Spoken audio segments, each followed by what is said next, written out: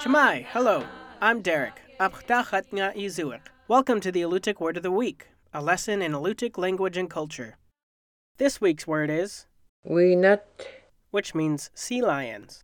In a sentence, winat, tsakalangut. the sea lions are having babies. The Gulf of Alaska is home to the Steller sea lion, the largest pinniped in the North Pacific. Bulls average 1,150 pounds, cows 580 pounds, and both are nearly 10 feet long. Sea lions are opportunistic feeders that range from intertidal areas to the edge of the continental shelf. Fish are their primary food, although they also eat squid and an occasional harbor seal. Like seals, sea lions haul out on land to rest, breed, and pup. Alutiiq people hunted sea lions both on land and in the water. Some animals were taken from kayaks with harpoons, but it was easier to capture them at rookeries. With clubs and spears, hunters would sneak up on resting sea lions, particularly during the summer pupping season.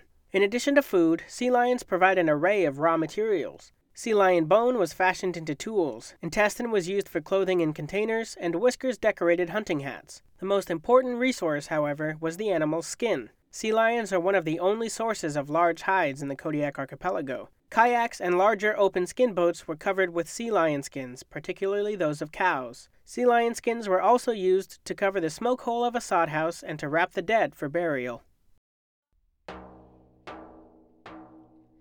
The Alutiiq Word of the Week is produced in Kodiak, Alaska by the Alutiiq Museum with support from the Alutiiq Heritage Foundation. Words are spoken and translated by Alutiiq elders Nick Alokli and Sophie Shepard.